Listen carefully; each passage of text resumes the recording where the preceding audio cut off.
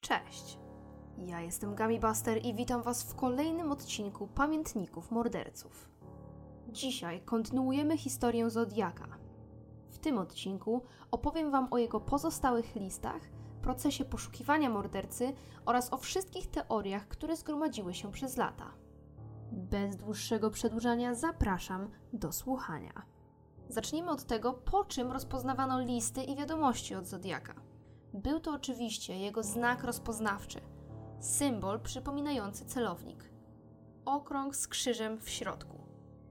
Jednak skąd on się wziął i skąd ten pseudonim mordercy? Obie rzeczy najprawdopodobniej pochodziły od szwajcarskiej firmy zegarków o tej samej nazwie, która miała niemalże identyczne logo.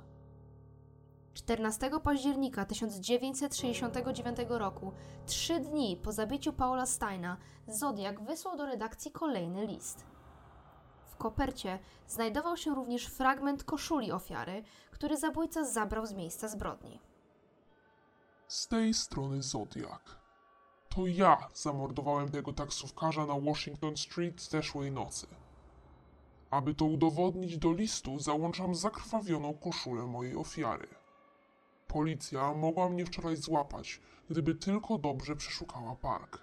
Zamiast tego urządzali wyścigi swoimi motorami, aby sprawdzić, kto zrobi nimi większy hałas. Natomiast ci, którzy jechali samochodami, powinni byli po prostu zaparkować i czekać tam po cichu, aż wyjdę ze swojej kryjówki. Dzieci w wieku szkolnym to wspaniały cel. Myślę, że któregoś poranka wysadzę jakiś autobus szkolny. Po prostu strzelę w przednią oponę i będę zbierać dzieciaki, kiedy one będą się odbijać. 22 października do Jimmy'ego Dunbera w porannym programie na KGO TV zadzwonił mężczyzna, który podał się za Zodiaka. Podczas rozmowy kazał do siebie mówić sam.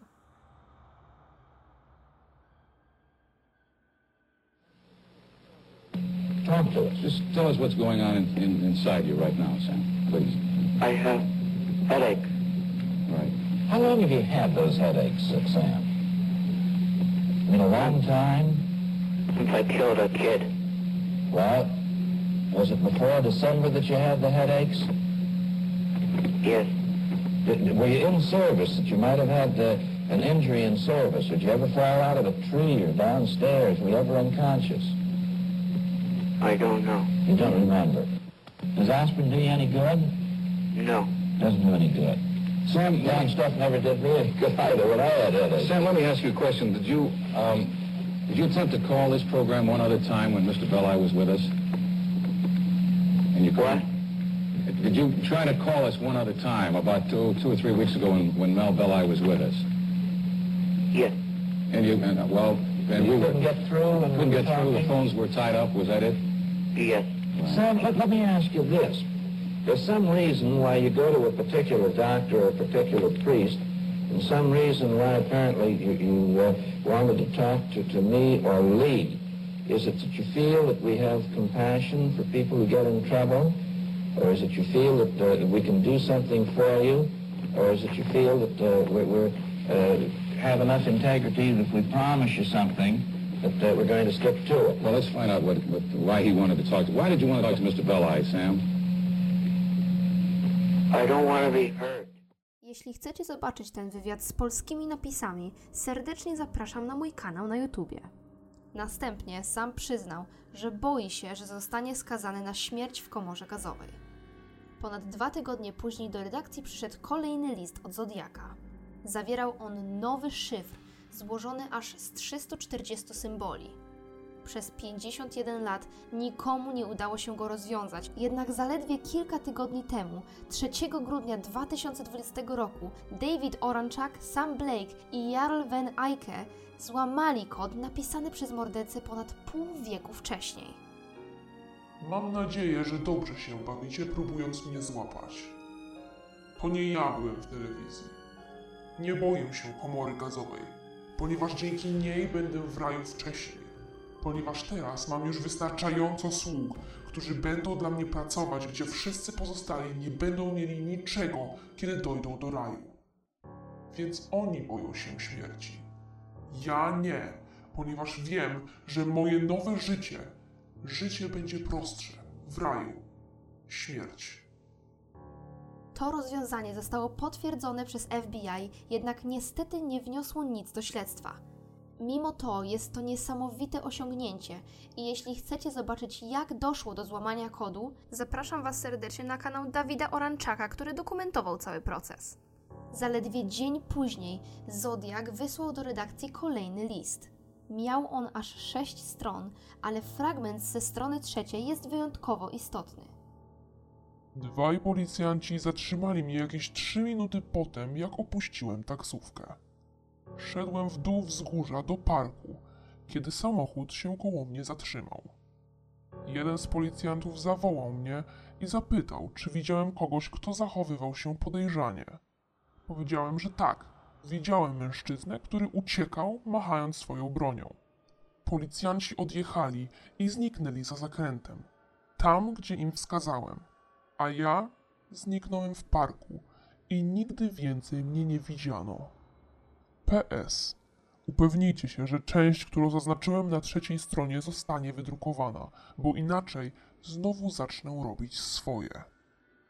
20 marca 1970 roku 22-letnia Caitlin Jones wraz ze swoją córeczką jechały odwiedzić swoją rodzinę w Petaluma w stanie Kalifornia. W pewnym momencie Caitlin zobaczyła, że samochód jadący za nią trąbi na nią i mruga do niej długimi światłami.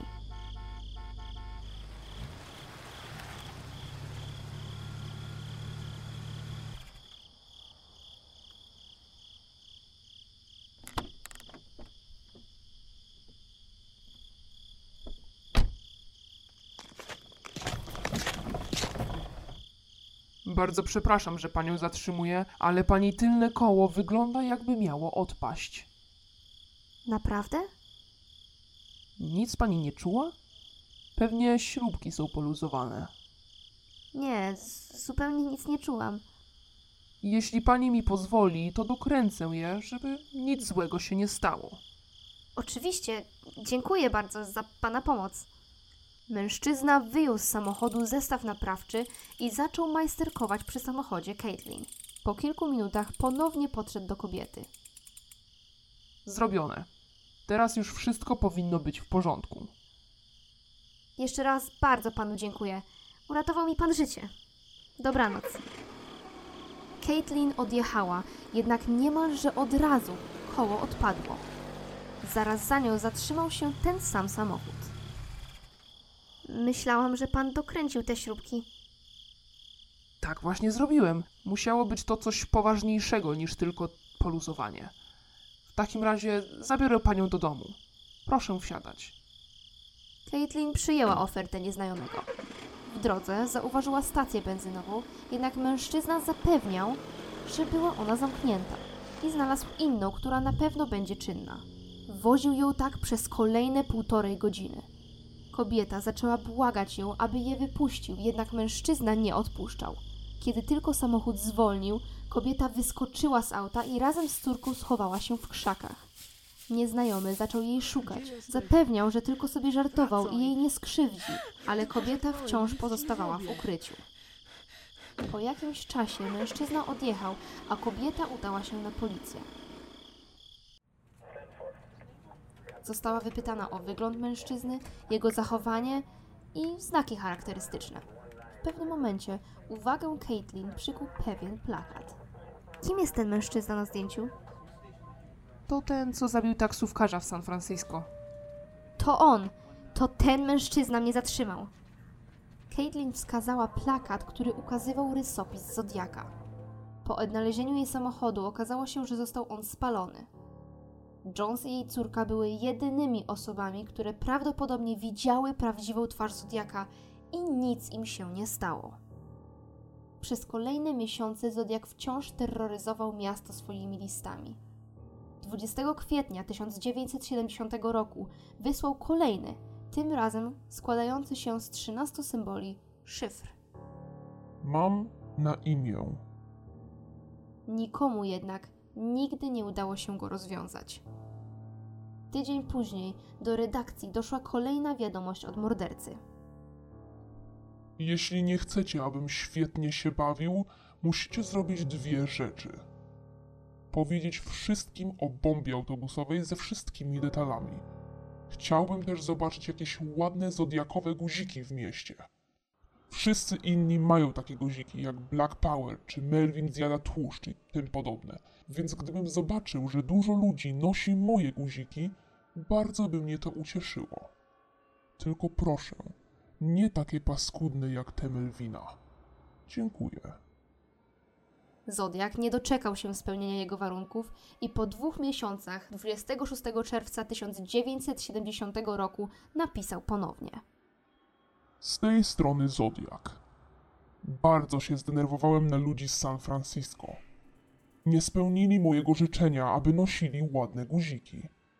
Obiecałem, że ich za to ukarzę, jeśli tego nie zrobią i wysadzę pełny autobus szkolny. Ale teraz szkoła jest zamknięta na lato, więc ukażę ich w inny sposób. Zastrzeliłem mężczyznę, który siedział w zaparkowanym samochodzie przy użyciu pistoletu 38 kalibru. Zodiak 12, Departament Policji w San Francisco 0. Mapa w połączeniu z tym kodem powie wam, gdzie znajduje się bomba. Macie czas do następnej jesieni, aby ją rozbroić. Podejrzewano, że autor listu odnosi się tutaj do morderstwa Richarda Radetticha, który został zabity 19 czerwca. Nigdy nie zostało to jednak potwierdzone. Przez kolejne lata Zodiak przyznawał się do wielu różnych zabójstw, porwań czy ataków. Morderca twierdził, że zabił 37 osób, jednak policja nie była w stanie tego sprawdzić. Ostatni list Zodiaka został wysłany 29 stycznia 1974 roku. Obejrzałem Egzorcystę i uważam, że jest to najlepsza satyryczna komedia, jaką kiedykolwiek widziałem. Podpisane przez szczerze wam oddanego. Pogrążył się w falującej fali, a z grobu samobójcy dobiegło echo. Och, sikorka, sikorka, sikorka. PS. Jeśli nie zobaczę tej notatki w waszej gazecie, zrobię coś okropnego, a wiecie, że jestem do tego zdolny. Ja, 37, Departament Policji w San Francisco 0. Przez lata pojawiło się wiele teorii i spekulacji, kto mógłby być mordercą. Próbowano również powiązać wiele innych morderstw z jego postacią. 3 lata przed pierwszym potwierdzonym zabójstwem Zodiaka w Riverside doszło do ataku. 31 października 1966 roku odnaleziono ciało 18-letniej Sherry Jo Bates. Została kilkakrotnie dźgnięta nożem i skopana po głowie. Jednak jaki związek ma to z bohaterem odcinka? Otóż miesiąc po morderstwie policja otrzymała list opisujący zbrodnię i zawierający szczegóły, o których nigdy nie mówiono publicznie. Przypominał on bardzo listy, które kilka lat później wysyłał Zodiak. Ojciec ofiary również otrzymał ten sam list zatytułowany Confession, czyli spowiedź. Była młoda i piękna, a teraz jest sponiewierana i martwa. Nie jest pierwszą i nie będzie ostatnią. Leżę w nocy i myślę o mojej następnej ofierze. Może to będzie ta piękna blondynka, która opiekuje się dziećmi obok tego małego sklepiku i przechodzi ciemną alejką każdego wieczoru, około 19. Albo może to będzie niebieskooka brunetka, która powiedziała nie, kiedy zaprosiłem ją na randkę w liceum. A może nie będzie to żadna z nich, ale odetnę jej wszystkie kobiece części i wystawię je tak, aby zobaczyło je całe miasto. Więc nie powodujcie, aby było to dla mnie za proste. Trzymajcie swoje siostry, córki i żony z dala od ulic i alejek. Panna Bates była głupia. Poszła na rzeź jak baranek. W ogóle nie walczyła, ale ja tak. Świetnie się bawiłem. Najpierw wyciągnąłem środkowy przewód z dystrybutora. Potem czekałem na nią w bibliotece i wyszedłem za nią po jakichś 2 minutach. Do tego czasu bateria musiała być już prawie rozładowana. Zaoferowałem jej pomoc. Bardzo chętnie ze mną rozmawiała. Powiedziałem, że mój samochód jest na końcu ulicy i że odwiozę ją do domu. Kiedy odeszliśmy od biblioteki, powiedziałem, że był to najwyższy czas. Zapytała, najwyższy czas na co? Powiedziałem, że jest to najwyższy czas na to, aby umarła. Złapałem ją za szyję i dłonią zasłoniłem jej usta, a drugą ręką trzymałem mały nóż przy jej gardle. Chętnie ze mną poszła. Jej pierś była bardzo ciepła i twarda pod moimi dłońmi, ale myślałem tylko o jednej rzeczy. Chciałem, aby zapłaciła za wszystkie razy, kiedy mnie spławiła przez ostatnie lata.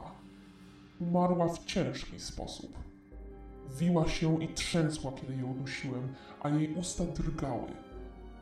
Raz wydusiła z siebie krzyk, a ja kopnąłem ją w głowę, żeby ją uciszyć. Wbiłem w nią nóż i się złamał. Potem dokończyłem robotę, podcinając jej gardło. Nie jestem chory. Jestem nienormalny. Ale to nie przerwie gry. Ten list powinien zostać opublikowany, aby każdy mógł go przeczytać. To właśnie może ocalić dziewczynę w alejce. Wybór należy do was. Będzie to na waszym sumieniu. Nie moim. Tak, to ja do was dzwoniłem. To było ostrzeżenie. Uważajcie. Śledzę wasze dziewczyny. Jednak to nie wszystko. W 1967 roku pod biurkiem w bibliotece Riverside, gdzie Sherry była widziana po raz ostatni, odkryto wiersz, prawdopodobnie napisany przez zabójcę. Struta życiem, niegotowa na śmierć. Zraniona, czysta. Jeśli czerwona, czysta. Krew tryska, kapie, rozlewa się na całą jej nową sukienkę. No cóż, i tak była czerwona. Życie przechodzi w niepewną śmierć. Ona nie umrze, tym razem. Ktoś ją znajdzie, tylko zaczekać do następnego razu. R.H. Po 4 latach sprawą zainteresował się dziennikarz Paul Avery. Otrzymał on list, który mówił o podobieństwach w obu sprawach. Avery razem z grafologiem przeanalizowali listy Zodiaka i mordercy Sherry. Ekspert stwierdził, że wiersz z 1966 roku, znaleziony pod biurkiem, i listy pisane przez Zodiaka były niepodważalnie napisane przez tą samą osobę. W liście z 1971 roku Zodiak przyznał się do tego czynu. Muszę przyznać, że policja zasłużyła na wyrazy uznania za odkrycie mojej aktywności w Riverside. Ale znajdują tylko te łatwe. Jest ich dużo więcej. Jednym z podejrzanych był Ted Kaczyński. Był przesłuchiwany w 1996 roku, ponieważ przebywał w tamtym czasie w Kalifornii. Interesował się kryptografią i groził prasie. Został jednak wykluczony, gdyż nie zgadzały się odciski palców i jego pismo, a do tego nie było go w San Francisco w momencie ataków. Kolejnym podejrzanym był Richard Gajkowski. Był on dziennikarzem i pracował w gazecie Good Times. Jego głos został rozpoznany przez Nancy Slover, jednej z 4 osób, która słyszała głos Zodiaka i przeżyła. Do tego, ze względu na swój zawód, Gajkowski miał doskonały dostęp do informacji i akt policyjnych. Dodatkowo wygląd Richarda niemalże idealnie pasuje do rysopisu Zodiaka. Wiele osób zafascynowanych tą historią typuje właśnie jego jako sprawcę. Nigdy jednak nie znaleziono wystarczającej ilości dowodów. Mimo wielu różnych tropów i podejrzeń, wszystkie ślady wydawały się wskazywać na jednego człowieka. Arthur Lee Allen został wymieniony jako główny podejrzany w książce Roberta Graysmitha pod tytułem Zodiak. Pierwsze podejrzenia padły na niego 6 października 1969 roku. Został przesłuchany przez Johna Lyncha, jednak bardzo szybko wykluczono go z kręgu podejrzanych. Był on już wcześniej notowany. Został skazany za molestowanie osób nieletnich. Ustalono, że podczas ataku nad jeziorem Berryessa Allen nurkował w pobliżu. Przyznał także, że w ten dzień miał w samochodzie zakrwawione noże. Tłumaczył jednak, że użył ich do zabicia kurczaka. Brian Hartnell, ocalały z tego ataku, uważał, że głos podejrzanego pasuje do głosu osoby, która go zaatakowała. Opisał on także nóż, którym został dźgnięty. Zgadzał się także rozmiar buta pozostawiony na miejscu zbrodni. W 1971 roku jego kolega Donald Cheney zgłosił policji, że Allen opowiadał o swojej chęci do zabijania ludzi. Do tego przyznał, że co jakiś czas Arthur prosił go o lizanie dla niego znaczków. Co więcej, Allen przebywał na terenie Riverside podczas ataku na Sherry Joe Bates. Wziął również wolny w pracy dzień po zabójstwie. Był to pierwszy wykorzystany przez niego urlop w całej jego karierze. Po przeszukaniu domu podejrzanego w 1991 roku policja zabezpieczyła maszynę do pisania z czcionką Elite. Właśnie tej lub bardzo podobnej czcionki użyto do napisania listu Confession z 1966 roku. Zabrano również zegarek firmy Zodiac. Odnaleziono także ten sam typ amunicji, której użyto do zabójstwa Davida Faradaya i Betty Lou Jensen. Podczas przeszukania znaleziono również nóż, który był łudząco podobny do tego, którego użyto nad jeziorem Briesa. Pamiętacie list, w którym morderca groził, że wysadzi szkolny autobus? W piwnicy Allena odkryto schematy bomb z wykorzystaniem takich samych materiałów, jak w schemacie zawartym w liście Zodiaka. Przesłuchany został także Ralph Spinelli. Zeznał on, że Arthur powiedział mu, że jest Zodiakiem i zaproponował mu swoje usługi jako płatny zabójca. Aby udowodnić, że jest słynnym mordercą, powiedział, że zabije jakiegoś taksówkarza w San Francisco. Jak już pewnie się domyślacie, do rozmowy doszło krótko przed zabójstwem Paula Steina. Po tych wszystkich podejrzanych zbiegach okoliczności sprawa wydaje się być jasna. Dlaczego więc Arthur Lee Allen nie został skazany i nie udowodniono mu winy? Odpowiedź wydaje się prosta. Brakowało jednoznacznych dowodów. Jedynym jednoznacznym dowodem były słowa Ralpha Spinelli, a nie był on wiarygodnym świadkiem. Najprawdopodobniej wymyślił on tą historię, aby wybielić się ze swojej kryminalnej kariery. Dodatkowo DNA Allena zostało porównane z DNA pobranym z jednego z listów Zodiaka. Temu samemu testowi poddano również Donalda Cheneya. Oba wyniki były negatywne. Nad tą tajemnicą wciąż pracuje wielu amatorów, pasjonatów, jak i profesjonalistów. Mimo wielu poszlak, podejrzanych i tropów, Zodiak nadal jest nieuchwytny, a sprawa pozostaje niewyjaśniona. Dziękuję Wam bardzo serdecznie za wysłuchanie tego odcinka. Nie zapomnijcie wejść też na mój kanał na YouTubie i zostawić tam opinię na temat tego podcastu. Jeśli macie jakieś pomysły na kolejne odcinki, koniecznie zostawcie je również na kanale. Do zobaczenia już niedługo. Trzymajcie się. Cześć!